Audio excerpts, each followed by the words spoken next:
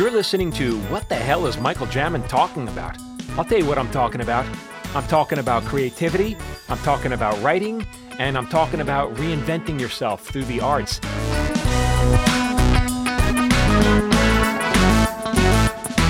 Hey everyone, it's Michael Jamin. Welcome back to another episode of What the Hell is Michael Jamin Talking About? Well, today I'm talking about, as always, people who are doing creative things, who have invented themselves creatively. And so my next guest has done just that. He's tasting history with Max Mille. He's the host, and Tasting History is a really interesting channel. I'll get to it, but he's got like two million subscribers, which is gigantic on YouTube. So Max, welcome to the show. Thank you so much for joining me. Thank you for having me. Excited.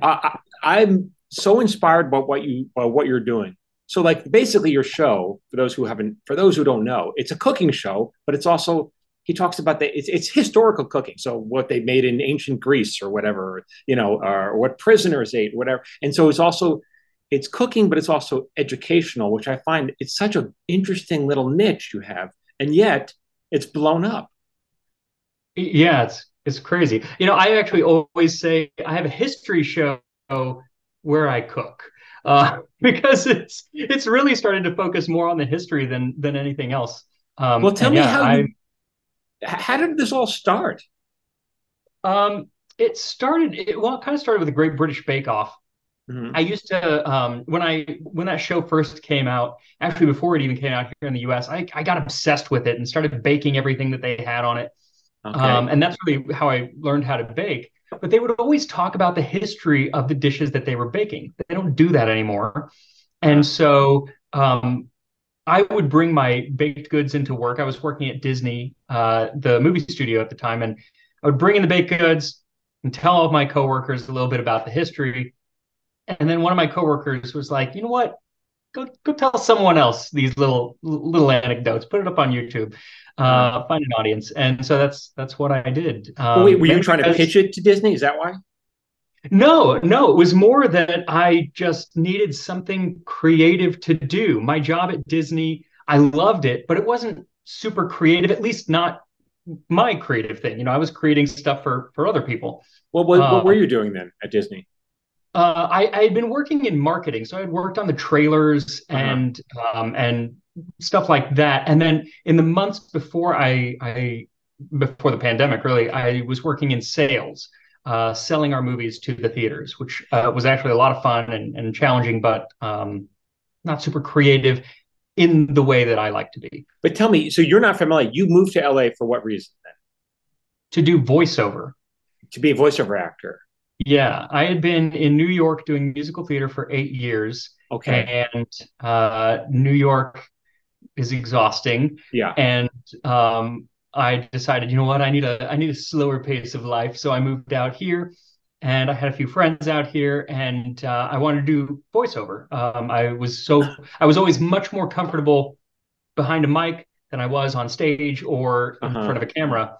And so I was like, okay, animation, that's the way to go. And so I did that for a little while. Did you have much success at it? It's funny you ask. So in animation, no, I did a few little things, and in commercial, couple little things. But where I ended up getting a lot of work was in audiobooks, because I have the voice of especially then, of like a 16-year-old boy. And so I was doing a lot of YA audiobooks. Interesting. See, this is so interesting. Okay, so you were an actor trying to get even more acting gigs, and you must have become, all right, it's good that you made some money doing voiceover for books, but it doesn't sound like you were as accomplished as you wanted to be. Is that right? Yeah, no, I mean, I always had to be working at a restaurant or I started temping at Disney. Right. And then that just turned into a full-time job. But yeah, I never made a full living for more than 6 months at a time. I always had to go back. So you were, as I talk about this a lot, actors and writers, the same thing, help me get in the door. Help me do everyone's always begging for an opportunity. Get me in, please, let me. And then I guess at some point you decided, I'm tired of asking. I'm just going to do something that I want to do. Yeah. right? And this is what happens when you put energy into something. You created your own little thing, and you blew up. Yeah.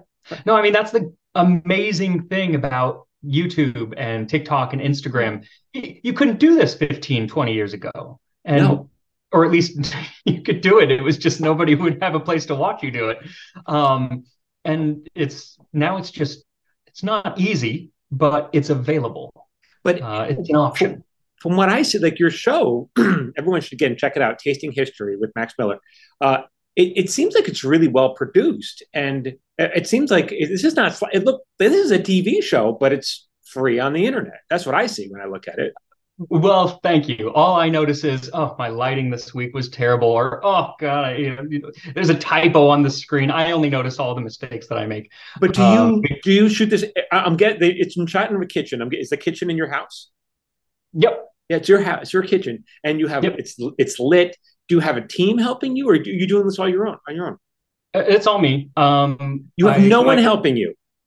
I don't want to say no one helps me because my husband does the Uh, subtitles and he reads all the scripts beforehand to make sure that it's coherent. Because once in a while I'll say something and he's like, "What is this?" And I'm like, "Everyone knows who that is. What that is?" And he's like, "No, everyone doesn't." So then I fix what that. about editing and stuff? So I just in the last couple months brought on someone to help me with some of the editing. Uh-huh. I still end up doing all the images and a lot of that, but she's fantastic and has cut down the major part of the editing for me because that was, I mean, I would spend 15 hours, 12 to 15 hours each episode just editing, and Yeah, now it's maybe 4. and the rest She's of taken a lot of so that, which now has been great. you use a lot of time, I imagine, to research and Yeah. to prep and to practice these recipes you're doing. Is that right? Yeah, research is definitely the most intensive part. It's also my favorite part, though. Uh-huh. It's probably, depending on the episode, anywhere from 12 to 20 hours of research, and Okay. then kind of crafting the script, And so this is bringing your all that full-time research. job now. This is how you make your living. Yes, yeah, Fantastic. it I is mean, more hours than I've ever worked in my life. but I mean, you're great at it. You're great on camera. The content is very interesting, very engaging. Sometimes you take it in the field, which is a great write-off. It's an excuse to get out of the house and shoot something on the field, which is great. Exactly. Have other opportunities come from this? Unexpected opportunities, maybe? Yes, absolutely. One I'm not actually allowed to talk about, but Okay, it'll be something on the standard actual television. So that's exciting.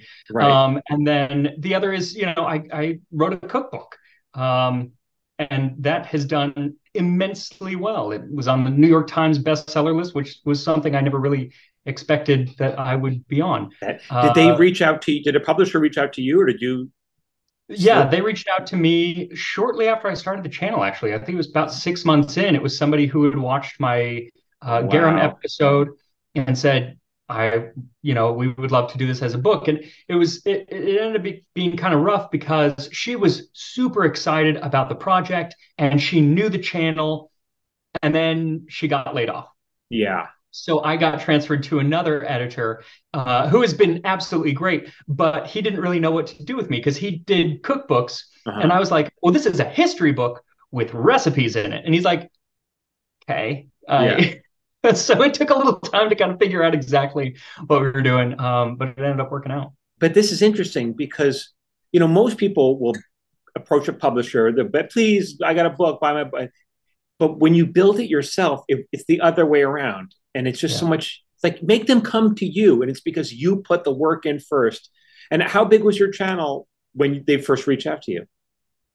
Not huge. It was maybe in the 200 to 250,000 Well, subscriber that's range, not that's which not is nothing. actually really big, Yeah. but not where I am now.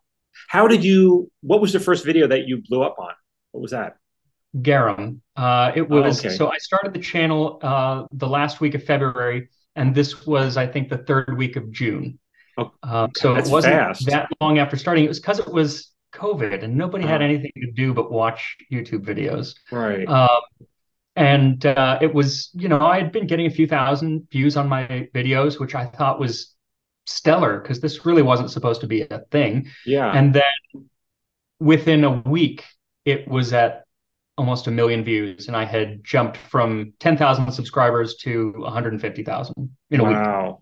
Wow. Um, Now, I guess you can't talk about, obviously, you can't this project, this network project, but what about acting opportunities? And I mean, you're a face now. You're this guy people know. yeah, I mean, when it comes to acting opportunities, everything right now is Well, acting myself, you know. right, right. Um, and I'm sure that if I went out and auditioned, maybe I could get something, but I don't have time. You Right. know, You don't have time. Yeah. this is what it is. And really, at this point, if I did something acting wise, I probably want to go back to musical theater, which was Really? my first love, and you know, and do some shows. Oh, But wow. I wouldn't roll that out. I mean, you keep on building your audience, and I certainly would yeah, not roll that out. I mean, uh, what is? I mean, what is fame? Are you getting recognized now? Or are you out? What's it like for you? I am. I actually just got recognized at Costco today. Really? Yeah, it's funny. I get recognized very seldomly here in Los Angeles because I Uh-huh. think everyone sees, you know, people out all the time. But Right. whenever I go anywhere else, I always get recognized, which is pretty awesome. Even in Greece, Even in I got Greece. recognized every day in Greece by people who had Really? watched this one video when I did this Spartan blood broth Uh-huh. video. Everyone in Greece, I swear, has seen that video. So that's how they all knew me. I wonder But if it's awesome. I wonder if fame for people like you is different than like movie actors or TV actors in the sense that you're this friend that they watch on the or what do you think? It is more of that. Uh-huh. I mean, I don't know what it's like for Beyonce, but I know for me, I do get a lot of people who it's like we already have a Yeah, relationship right. and that we're good friends because we hang out for 20 minutes every Tuesday. But not Um, only that, they're probably looking you at on their phone, which is this like it's not even the yeah, TV. It's like yeah, and do you think? I mean, that's to me that's this fame is such an interesting thing. Yeah, I work with obviously a lot of actors, but they create. When you're an actor, it's the character that they know, right, and right. sometimes they have a hard time differentiating between you and the villain that you play. It's like that's what I'm Yeah, thinking. yeah. But with you, it's different. I think it must be very different. It's you're a friend. I think, right? And I mean, in the show, that's me. You know, Yeah. I'm not playing a character at all. It's just this is how I am. And so it does create a bond, I guess. You do get to know it is so much more about the creator. There are other people who have maybe started to kind of do what I do, or that were already kind of doing what I do slightly differently. You know, I'm not the first person to cook historical food by any Uh-huh. means, but I'm me doing it and Yes. they are them doing it. And so it will always be different. People are like, oh, they're coming for it. No, there's so much room for everyone because everyone is an individual. And, you know, B. Dylan Hollis approaches historic food in a very different way. I don't know if you know him, but No. he's on TikTok. He's huge. He's fantastic. He has a great cookbook out, but his personality is his personality Right. and mine is mine. And even if we covered the exact same topic, it would be done in such a different way. And Was there ever any like imposter syndrome on your end? Like I didn't go to culinary school. I'm not a this yeah, or that. Uh-huh. every day. I mean, the fact that I have a cookbook out is insane. All Um, right. yeah, no, there is both on the cooking end of things and the history end of things because I'm not a trained historian either. Right. Really, the show is just me reading things that I thought were interesting. Right. And me fumbling my way through the kitchen until I come up with something that I think was what the recipe was trying to get at. Yeah, I mean, Um, a lot of times these recipes, as I look at them, like they just say what the ingredients are. They don't say the proportions. They don't. They certainly yeah, don't say the temperature was cooked at if it was cooked in Middle Ages, yeah. And so you're just No, going they're by what you think it should be. yeah, they're all vague to sometimes to the degree of you can't even tell if this is a bread or a soup, kind of vague. But with context clues. You can't just read the recipe. You have to read other things, usually in the cookbooks or other cookbooks from the time. And then leaning on other historians and scholars who have done work for years and years, you're kind of able to make an educated guess on a lot of things. But that's all it's ever going to be. But do you think, like, can you tell me like how food dishes have changed over the centuries? Or is there like, are we using way more sugar now or something? Oh yeah. Yeah. Oh yeah. And that's partly because our palates have just changed in a way, at least here in the United States, but also because it's so much cheaper. In the Middle Ages, they loved sugar, but it was being grown in Indonesia or India. And so it had to come a long way. And then it had to be refined to become white sugar, which was an incredibly lengthy process and incredibly expensive, and really only done in one or two places in the world. So a little bit of sugar was like it was like buying a Lamborghini, and showing off your wealth. So most people didn't get it.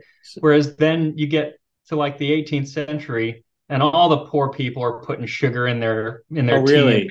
And so the rich people were like, we don't want that in our food anymore. We're going to go with fresh ingredients instead. Oh, really? Really? Yeah. How interesting. Yeah. And then like that's another thing. Like processed food is so relatively new. And obviously, was there any kind of version of processed food in historically before, modern day age? I guess it depends on what you mean by processed. I don't know. Something that was, I don't know. What does it mean to be processed? Because like if you take corn and make it into cornmeal and nixtamalize it, which is a laborious process that needs lye, and you're boiling it and then grinding it in a certain way.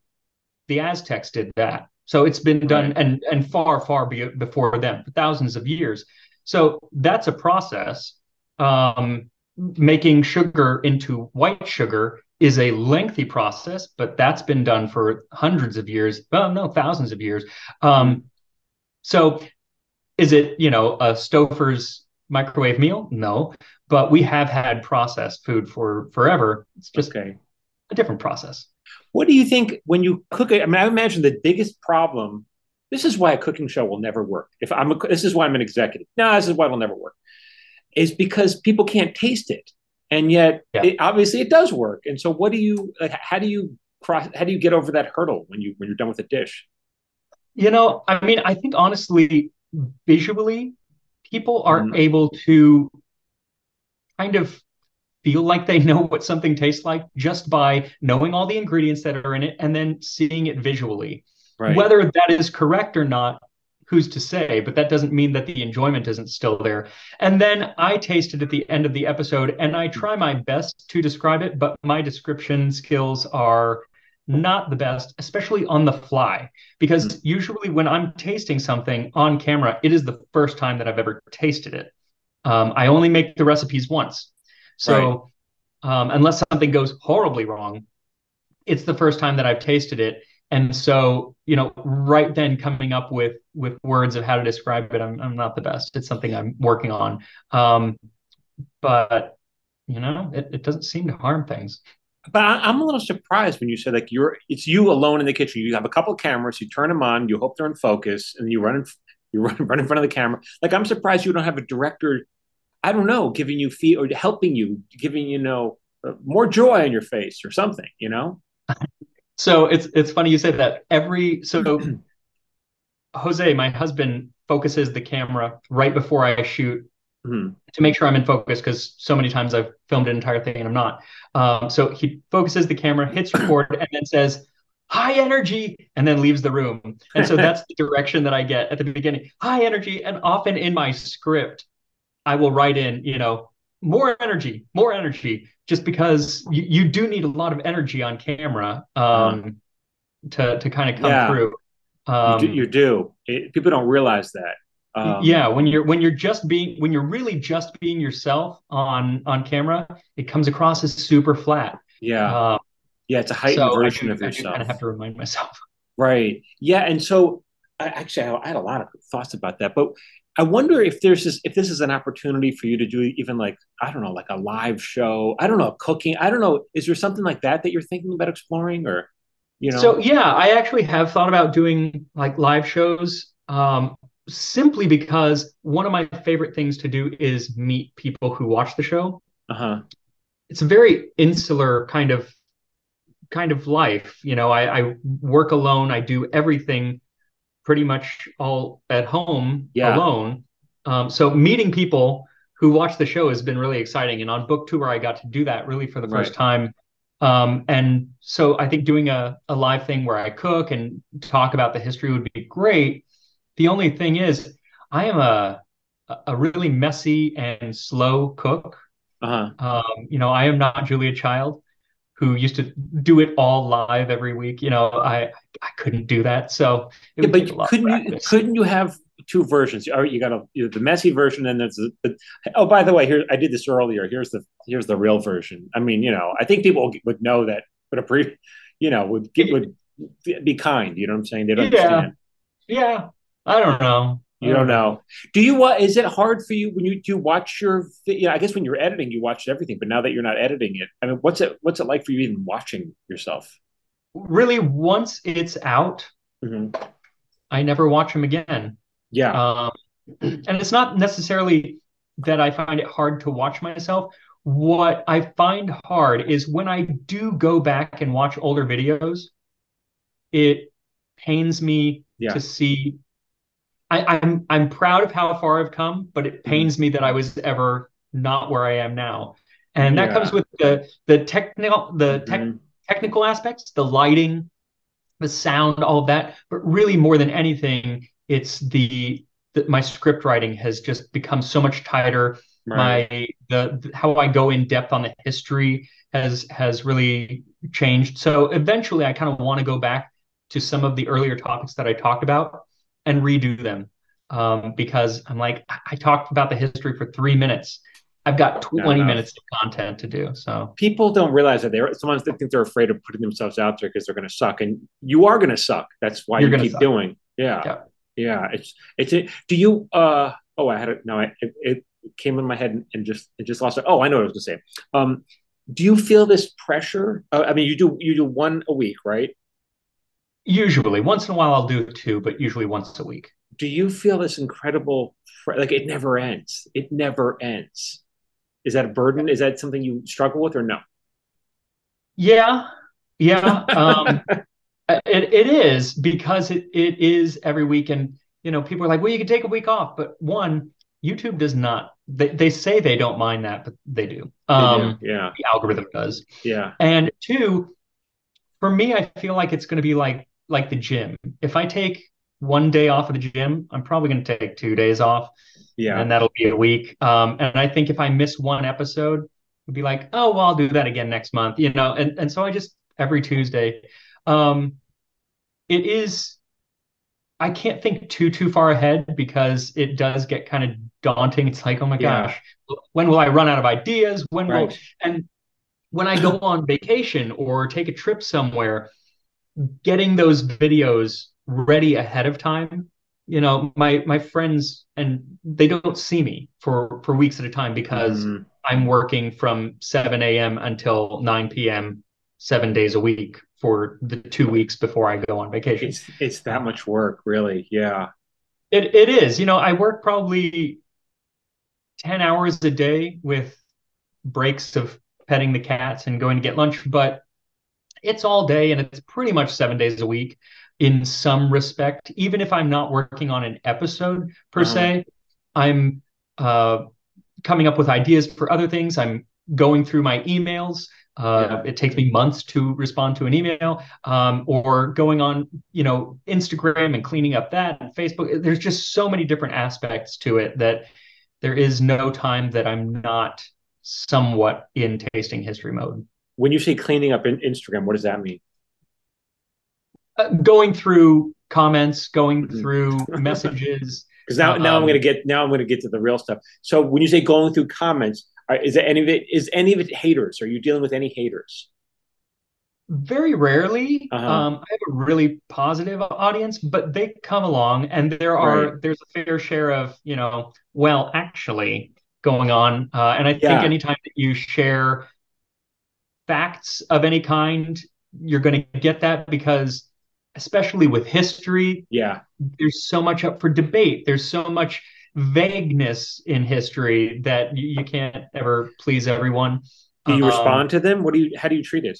Once in a while, I will. If they're polite, then I Yeah. will. Right. If they're not, then I don't, because usually it's like, well, they're having a bad day. You know what? Right. I've watched your Yeah. channel Well, enough that that's I why I'm know. asking how you do. That's why I want to know how you Yeah, do it because it's hard. it is really hard. And when I first started, a mean comment would ruin my Hmm. week. I would Hmm. dwell on it. I get 1,000 good comments and I Right. get one bad one, and it's just all week. And I'm like, should I change how I do my entire show based on this one Hmm. person's opinion? Maybe. Um, Now it ruins my hour, and then I usually forget about it. Do you leave But it there? Or do you, oh, go on, oh, please. so sometimes I do, but a lot of times I don't. Especially if it's really just mean, Hmm. or if there's any kind of racism, homophobia, Right. anything like that, which does happen, I get rid of it. But if it's more of just a critique of any Hmm. kind, I'll usually leave it. Um, Do you and, block and these people or usually no? I only block people if they are being truly vile human Right. Okay. beings that Right. I don't need them in my audience. I also have a secret weapon, and that is my husband, who Uh-huh. actually does go through all of the comments, and gets rid of most of the mean ones before I can ever see them. But he doesn't respond. He doesn't engage, or does he? Not with a mean one. No, he just No. gets rid of them. Yeah. He engages with the positive Yeah. Right. People don't realize comments. it. I mean, it really is. It's one of these weird things where you have a voice. You now have a platform. You have a voice, and but in many ways you can't use it. You can't respond. It doesn't. It's just that you just can't. You just can't. You It, know. it's it's never going to do any benefit, Yeah. really. Though there have been times where I have responded, and especially if somebody tries to correct me, and I'm not always right. I've made mistakes. Uh-huh. That's just the nature of putting stuff out there. But if I know I'm correct, and they try to correct me, I'll respond and say, "Hey, actually, they did have sugar in the Middle Ages." Um, and very often, even if it's a nasty worded comment, they will follow up being uber apologetic and like, oh my gosh, I'm so sorry. I don't know why I came Yeah. across that way, because most people, and myself included, when you're on your phone or whatever, it just whatever crap comes to your brain goes onto the phone and it's gone. And then No, you don't think about it anymore. but I But when I disagree. get it, it's all I think about. But I disagree with you. I'm guessing the fact that you've been doing this so long with your channel. I bet you don't leave any kind of comments that are even remotely negative now. No, no, I do not. Right. What comes, but sometimes when I'm responding to comments, I don't necessarily even think about the response. And it's not that I'm responding in a negative way or mean. It's just I will respond to 10 comments and realize I was on autopilot. I wasn't Yeah. even really reading necessarily and so I got to take a second and be like, they took time to comment. I'm going to take time to read it and respond. Right. Granted, I only respond to maybe 1% of the comments, but those comments Isn't that I interesting? try to actually respond. I'm curious to how you think this whole thing, and it hasn't been that long. It's only been what, 2 or 3 years your channel's been up? It'll be 4 in Four. February. Okay, wow, Yeah. okay. So how do you think it's changed you as a person? Um, I've always had a good work ethic, but Hmm. now it is a little like just I have a very good work ethic. Right. Um, I don't want to call myself a workaholic because I do Hmm. take breaks to play with Lego and stuff, but Right. I really hold my because nobody else is going to hold me accountable.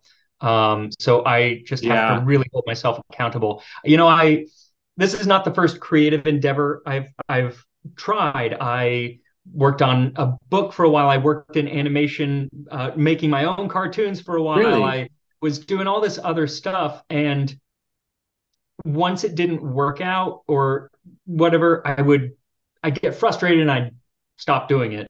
Um, this is the only one that I've stuck with no matter what. It's just like, you got to put out the work, even if I get to sit down in my computer one day, and this happens every week, and I have no ideas, and I'm looking at a blank page, and I'm like, I don't know what next week's episode is going to be. Right. I just sit there until it comes to me. And that is not how I was when I worked on some of my other projects. It was like, if it doesn't come easily, I quit. Yeah. Is it are you the animations the yours then in your show? Do you do all that then? Yeah. I Oh, mean, by animations, well, I don't like know. the words coming up on screen. Well, but is there any? I thought I saw other stuff, but no, you don't. I mean, why are you not adding animation then?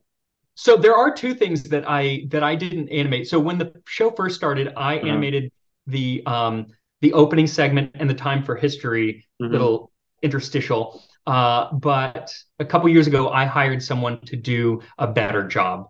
Okay, And so they did those. I don't do the animations because animation takes it does. you're in it. It takes Yeah, forever. yeah. Um, and really, my most valuable commodity now is my time. And so, if if there's any way to make stuff go faster and keep it quality, I'll do it.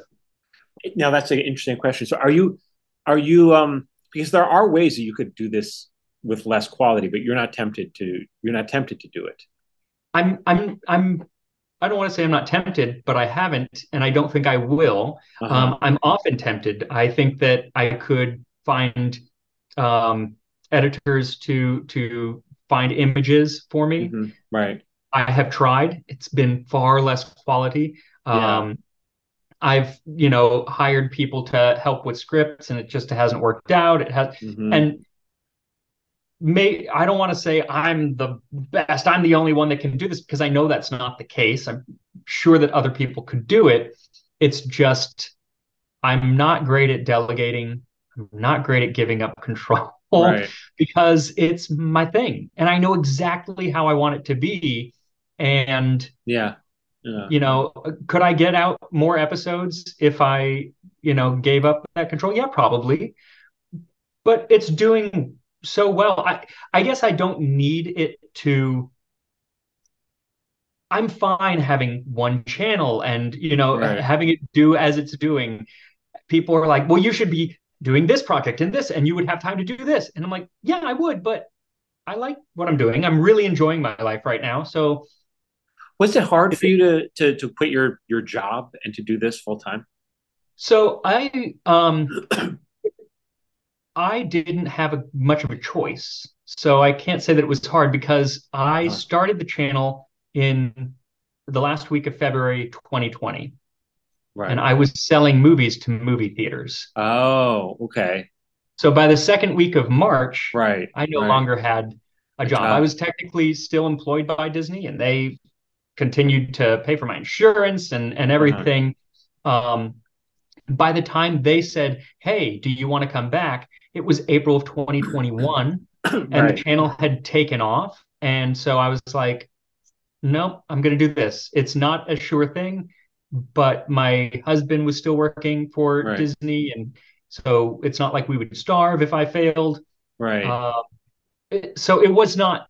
I mean, it was a hard decision in as much as I loved my job at Disney, and I really missed the people that I worked People. with. I still miss people. Yeah. Um, I miss having coworkers, but when it came to, I knew that this was going to work. You I just did. did, Well, it you kind of know. already was though. I mean, that's the thing. I mean, Yeah, no, it kind of already was, and I think I knew that I had a list of hundreds of ideas uh-huh. ready to go, and I knew that I was getting better, and so I thought, well, if I've gotten this much better in a year, I'm going to get a lot better in another year and 2 years. So Right. Hey, it's Michael Jamin. If you like my content, and I know you do because you're listening to me, I will email it to you for free.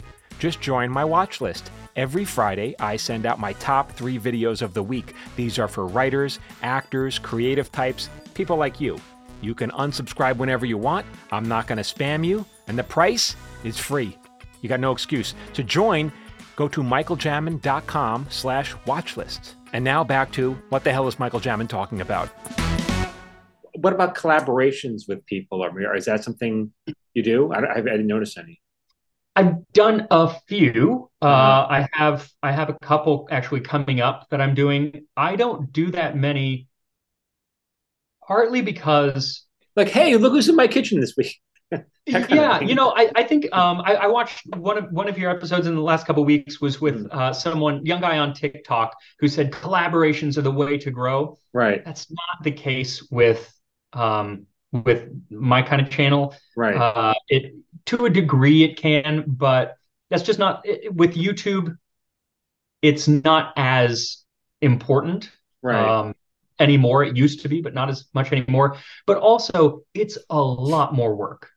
Oh, is it? Why? Just from a technical aspect, I have trouble setting up one microphone, let alone 2 microphones. Yeah. I have trouble, I film in my kitchen. I know where everything is going to be. So if ever I have to film in any other location, it's a nightmare. And you have to, when I'm writing a script, I'm writing it for me. So when I bring in a second voice and I don't know what they're going to say and everything, it's so much harder. Right. Nothing in my show is off the cuff. It's I have scripted it down almost to the word. Are you on a teleprompter then? No. So when I'm speaking, it is somewhat off the cuff. It's not word for word what's on the script, but I write out the script word for word. I'll read a paragraph, I'll remember it, and then I'll regurgitate it to the camera, but changing the words ever so slightly so it comes across as if, it's the first time I'm saying it. But no, I'm not on a teleprompter. I don't think I could be. I don't know that it would come across as real. Are you doing multiple takes then, or what? Or no? Multiple takes. Many takes. Yeah.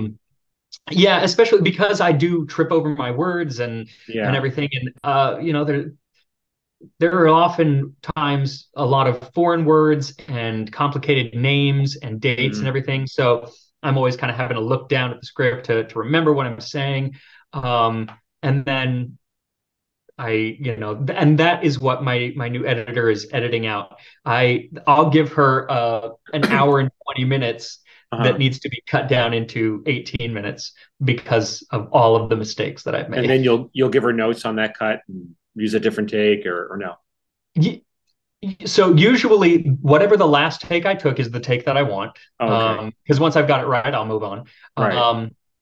And she's, she has my cadence down really, really well. So there are very few comments that I have to give her. And she's super fast. So she turns it around literally 3 times faster than I ever could. Right. It's pretty astonishing. So it's so far it's been a great help. It's so interesting because, like I said, it really looks like I'm surprised that you said you're the only one. It looks like a TV show. It looks like there's like a bunch of people helping you out. And Thank you. Are you monetizing mostly through ads on YouTube or selling your cookbook and what? How do you do that? Ads is definitely the number one spot for me. And then I have cookbook. I do sponsorships. I have a Patreon. I saw that. That's right. The Patreon, which is it's so interesting. So because now that's the problem with Patreon. You have to think of additional bonus content that you charge people for that you're not putting in your show. And yet you're putting so much in your show. I'm like, what's bonus? Yeah, so there isn't a lot of bonus content on my Patreon because everything does go. Luckily, my patrons they know how much is going into each episode, so they know that I don't really have time. So what's the advantage? Instead, I have other things. Like the main thing is we do a monthly happy hour. We make a cocktail and we do a Zoom happy hour. Um, Interesting. Few of them actually take advantage of it, which is, and I send out like little gifts every few months, magnets and stuff that are associated with the show, stickers, things like that. Oh. But one thing I do Uh-huh. is with the first cookbook and with I'm working on a second, they help me with the recipes. So I give them the recipes and they help with the testing. And so we have just a lot of back and forth and they're just so helpful. And Oh, wow. so it's How more of a interesting. relationship that grows with the patrons. And so you get a handful of people on Zoom and you just chat for an hour or so? Yeah, And these are basically huge they're just huge fans. That's what they are. yeah. And Yeah. it's cool because like when I was on book tour, I would actually get to meet some of them in person. You know, they Uh-huh. would live in the towns. When I was in Dallas, we actually did a real happy hour and had like 20 patrons get together and we just all Really? went to a bar and had drinks and hung out. Isn't this So crazy? it's I mean, cool. isn't this crazy? I It's mean, it's surreal. yeah, Surreal. Yeah. it's so interesting. And you didn't when you put up your page, it's people. It's such a creative way to make a living. You didn't know any of this when you started You must have been like, I don't know what I'm doing on page, and then you just figured out what my Patreon account was going to be. Yeah. No, I mean, and I actually had to have a viewer tell me about Patreon. I didn't know about it, and they were like, "You should be doing this." And I was like, "Oh, okay." And there's been a lot of that. I've actually learned a lot from my viewers, It's Patreon interesting. patrons and non-patrons. I say that when people give me critiques, I don't often take them, but sometimes I do, especially early on. Hmm. There was one person who wrote me an email, and it was really critical and it was really long. It wasn't mean spirited. It Hmm. was absolutely in the spirit of, I know how you can do this better. Yeah, but it was also unsolicited, It was unsolicited. right? I had only been doing it for 2 months. It broke my heart. It Right. was horrible. And yet, I thank that person so much because everything that that person said was spot on. And I put those into practice and it made the show all the better. So even when it's unsolicited, even when it's mean spirited, he was not at all. But even when it is mean spirited, that doesn't mean that they're wrong. But And so sometimes you gotta listen and say, hey, maybe I can improve in this way. And then sometimes you gotta say, screw you. And it's knowing what to take and what not to take that is honestly the hard part because how did he know? Like, what was the basis for his expertise when he gave you his opinion? I have no idea. Right. I honestly have no idea. Was he just someone who watched a lot of videos? Or Hmm. was he someone who made videos? I kind of feel like he was someone who made videos, or was maybe Right. someone who had been in directing or editing, because his advice was very Right. technical, was on, had it was stuff that if you had never been involved in being on camera or watching people on camera, you wouldn't know. Hmm. Um, and then some of it was storytelling. Right. I mean, it was lengthy. I think if I had printed it out, it would have been 7 or 8 pages. Um, Interesting. and he was spot on. And I've had plenty of other people be spot on about things, and then sometimes, most of the times they're not. Most of the times they don't know what they're talking about. They Right. have, like I said, they have no expertise or whatever. And then there are times where it's like, yes, you're right, but doing that would either be too expensive or too laborious, or I all sorts of things. I mean, you get things people being like, you should redo your kitchen. Oh yeah. Oh, okay. Yeah. Oh, I'm thanks. going to be, but not Right. because you told me Right. to. But if you do, that's going to shut down your show for a couple months. Yeah, I'm trying to figure that out. Yeah, you have to I book a might set. end up I might end up going and filming at all my friends' kitchens. So for Yeah, like 2 months, you'll get an episode in that's a, different kitchens. that's a good idea. If your friends will they're up for it. But they've all agreed. and then would you put them in it too, or no? Too hard. No, probably not. Yeah. Yeah, it's too hard. Okay. It's so interesting when you talk about Patreon because it's one, people have asked me, are you going to do that as well? It just seems like another thing I have to think about and almost another burden I have to worry about once a month. I got to worry about what else am I going to give people? What am I going to mail people? What magnet? Yep. Like, it is something to think about. And then I felt like, it's just like, is this going to be a burden on me? I'm worried about burdens. Yeah, no, I get it. And I think if I was where I'm at today, I probably wouldn't start a Patreon. Really? Because, because are you doing it for you need the income, or are you doing it for other reasons? And I guess that's kind of the question.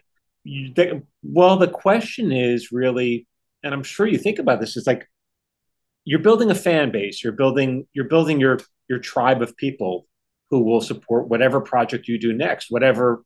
You don't know what your next thing is going to be 5 years from now, but right. It's great to have a super fan base, and exactly. And that's kind of, I mean, is that the reason why you have a Patreon? I mean, that's why I have one. And honestly, so when I do get those mean comments, or when I get down on myself and, a video doesn't perform well, or any reason, I have my Patreon patrons who are there to boost me up and give me, because it's like, oh, this video didn't do well or whatever.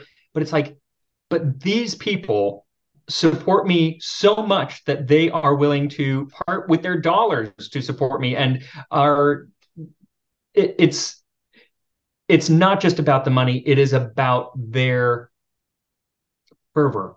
But are you checking in with them once? Other than the monthly call, are you checking in with them on a daily basis, or what are you doing? Not daily. I post on there and everything, and I'm trying to get better and nurture that a little bit more. One thing I'm trying to do, especially in the new year, is have more ways to connect without my making more actual content.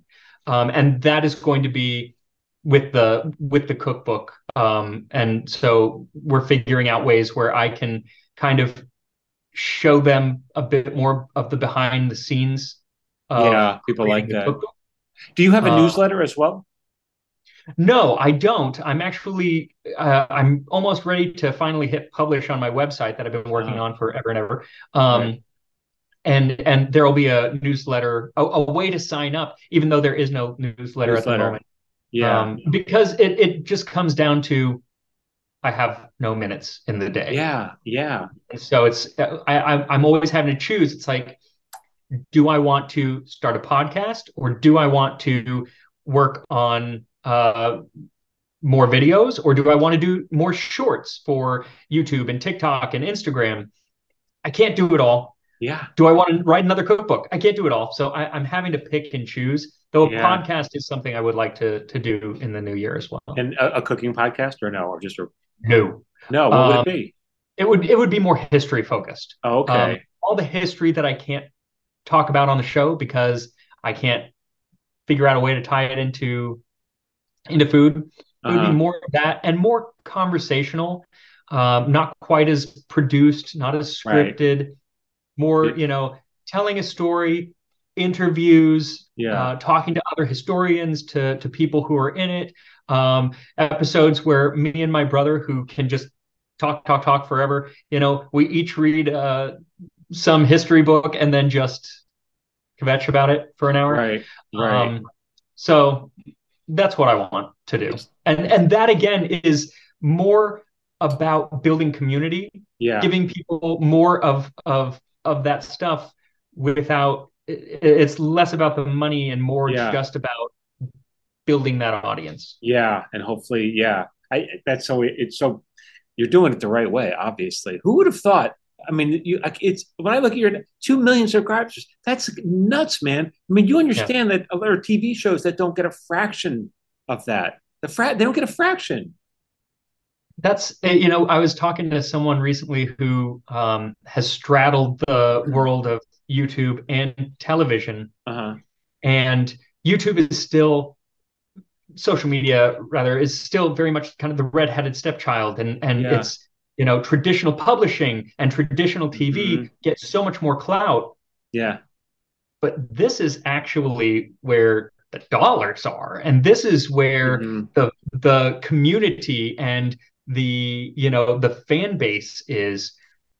This is still important, but he was like, if do I put in 2 years of working on a TV show, or do I put in 2 months of working on more YouTube videos? And the end result ends up being pretty much the same. And I Yeah. own this. Right. Netflix owns this. Interesting. Because I was talking to a very big YouTuber who I know well a couple weeks ago, who was pursuing.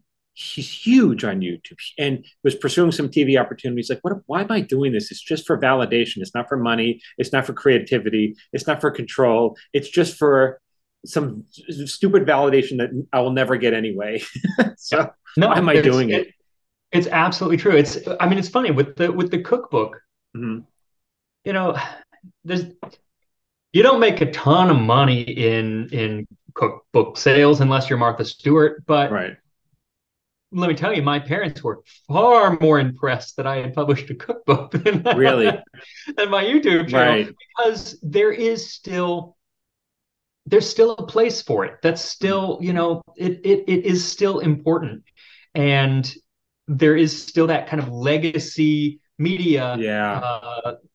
thing about it. And I'm glad I did it, because now I have a book that will get Yeah. to always sit physically on a shelf. Even if all digital stuff dies away Yeah. from solar flare, that book will still be on the shelf. Is there any, do you have any worry though? Because, algorithms change every second. People's accounts get shut down. I mean, everything changes in a dime. Is that any concern of Everything. yours? Uh, I'm always stressing about it, Uh huh. because I stress less about the algorithm changing, even though it could absolutely happen, and views drop by 90%. It happens to other channels all the time. Yeah. Um, I personally, I'm more worried about me burning out and that Uh huh. happening. But I do worry about my channel being taken over, or Yeah. faulty copyright claims, and all. Yeah. You just, and there are ways to combat against that, but even some of the biggest creators have fallen prey to it, and so it's kind of like, I don't know. But yeah, You I know, stress about it all the you time. do. Right. I mean, obviously, the answer is get on your own platform and, or, not be agnostic to platform, but obviously you have ones that do Right. better than others. So what are you going to do about that? Yeah. Yeah, I mean, obviously YouTube is really where I'm entrenched, Uh but I huh. am trying to make that's one reason why I'm trying to work on the short form content to Yeah. get a bigger following on Instagram and TikTok. So if something happens, I can put out a blast and say, "Hey, I'm still here." Right. There's just, I don't know. Yeah. It's People, hard. it's not as easy as people think it is. Uh, and that's why people give up. And I think that's the good news because it just leaves more space for people like you who don't give up. You know, Yeah. I yeah, mean, and the cool thing is, everybody, I remember when I started the channel, I watched a lot of videos on how to start a YouTube channel. uh huh, And really, I remember so many people then were saying YouTube is saturated, there is no more room.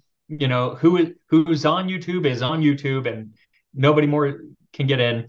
And obviously that's not true. right. And something there, it's like it always grows. It's like the goldfish, it just will grow to fill It's interesting because whatever. I've been on YouTube for a long time. I get very little traction on it. On TikTok, I'm pretty big, but YouTube, no one seems to care. Well, and that's the thing, on TikTok, I can't usually get people to watch most of my videos. It works Uh, on YouTube. I'll have one thing that works really well on Instagram, but not right, on TikTok, and vice versa. So when I say like there's no space on YouTube, I think there absolutely is, because there are new channels hitting 1 million subscribers every day. right, Um, but there are so many more venues. There is TikTok. There wasn't 5 years ago. TikTok really was very, very small, Yeah. and now it's huge. And so there are just always new things coming. Yeah. So if you put out good content, Yeah. people, I think, will watch. It's just they gotta find it, and that usually is what takes time. Yeah. I was talking to Taylor Lorenz, who wrote a book on the history of influencers and stuff. There's many people who are, they prank videos on TikTok or YouTube or whatever. Right. And those poor people burn out real fast because they have to constantly one up themselves. If they prank, whatever this prank was today, the next one's got to be bigger. And then it's like they're destroying their lives Yeah. because they have to. But you don't have to do that. You just have to come up with another recipe. Yeah. I'm lucky in that because I was just watching a video where it's like, why is every YouTube video the most? We did every blah blah blah. Mm-hmm. It's because it's the Mr. Beastification. It's like got to get bigger and bigger and bigger. But as long as there's history that I haven't covered, and there always will be, and food that I haven't covered, and there pretty much always will be, I've got stuff. So I think that before I run out of ideas, I will run out of me. Yeah. I will burn out before that happens, or not burn out, but get bored and just not enjoy it anymore. And the moment I don't enjoy it anymore, people may not realize that even the thumbnails on YouTube, there's a lot of thought that people put on thumbnails, and usually they're crazy. And you don't do that. Your thumbnails are classy looking, but at some point you must have experimented with crazy thumbnails at some point. I haven't gone super crazy because, and this is going to sound really ridiculous. The problem with the channel growing as fast as it did meant that I didn't get a lot of time to experiment. Right. Really, by the time, my videos between the second video and now, they haven't changed in format at all, really. Well, it works. It works, which is great, but there are things that I would have probably changed to make it better or whatever. But I can't change some things now because the audience just loves it so much, and now it's just kind of. But do you really feel that? What would happen if you experimented? You're worried about losing them? Not so much worried about losing them. It's more, there's like, I'm a collector. And so if I change too much, then it's like, well, this one doesn't belong in the collection. Like I have a few live streams on my channel and I don't even count them as videos because it's not in the format. So that's more than your thing though. I mean, it's my thing. But also, if I were to start over again, I wouldn't have an 8-second opening title sequence. That is YouTube death. Yeah, it is. But it's not. I mean, it is, but it's not. That's part of what makes it look like a TV show, by the way. It works. I mean, it does work, but it is kind of like, what would have happened if I hadn't had that 8 seconds? But it's not enough since it is working. It's like, well, why change? Why change it?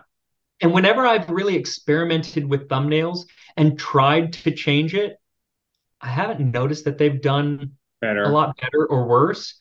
Partly because my channel is a little bit more, a lot of people are like, this feels like an old PBS show. Yeah, it's classier. Yeah. It is classier, and so I'm like, I don't think the thumbnail where I'm on there going would really, right. You're not going to, because the video is not going to deliver on that. Right. That's not what the video is. And so then it is clickbait. And I hate that, So are they the best? No. But do they work? Yes. And I'm fine. Do you talk to a lot of other, creators and do you think a lot about this, or are you in your little silo and you stick to, what you do? I'm very much in my little silo. I mean, I think about it all the time, but I don't talk to many other creators about it. I do have a handful, especially in the last year since I've been traveling, that I've gotten to meet. Yeah.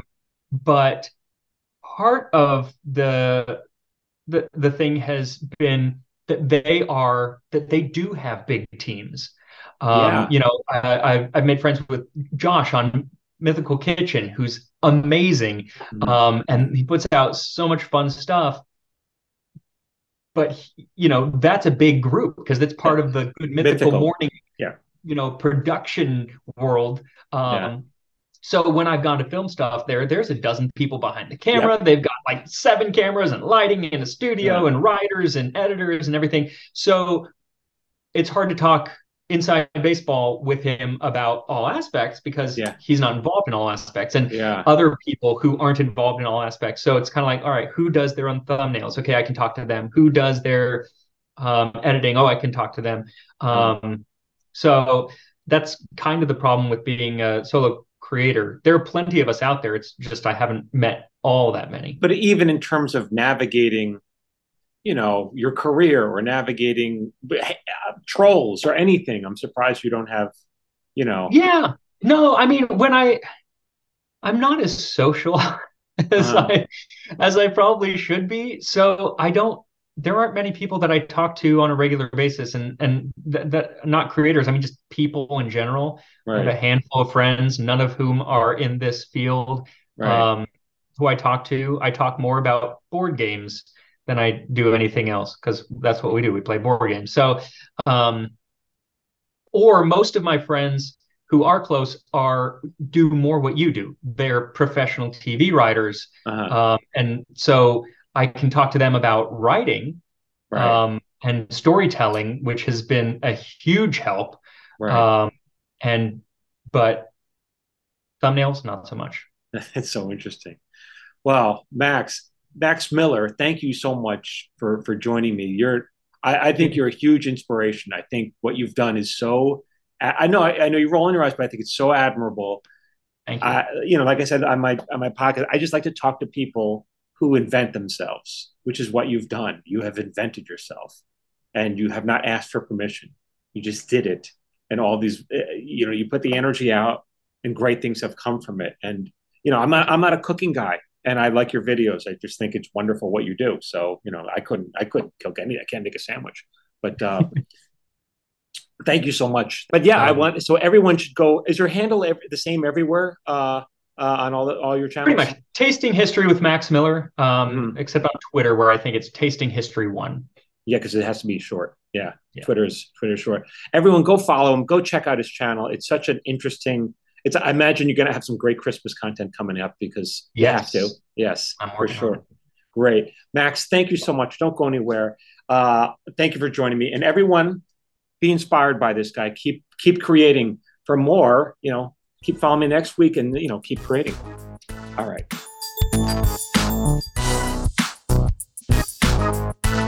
So now we all know what the hell Michael Jammon's talking about.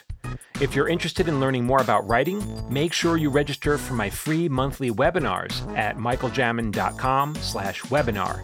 And if you found this podcast helpful or entertaining, please share it with a friend and consider leaving us a 5-star review on iTunes. That really, really helps. For more of this, whatever the hell this is, follow Michael Jamin on social media at Michael Jamin Writer. And you can follow Phil Hudson on social media at Phil A. Hudson. This podcast was produced by Phil Hudson. It was edited by Dallas Crane. And music was composed by Anthony Rizzo. And remember, you can have excuses or you can have a creative life, but you can't have both. See you next week.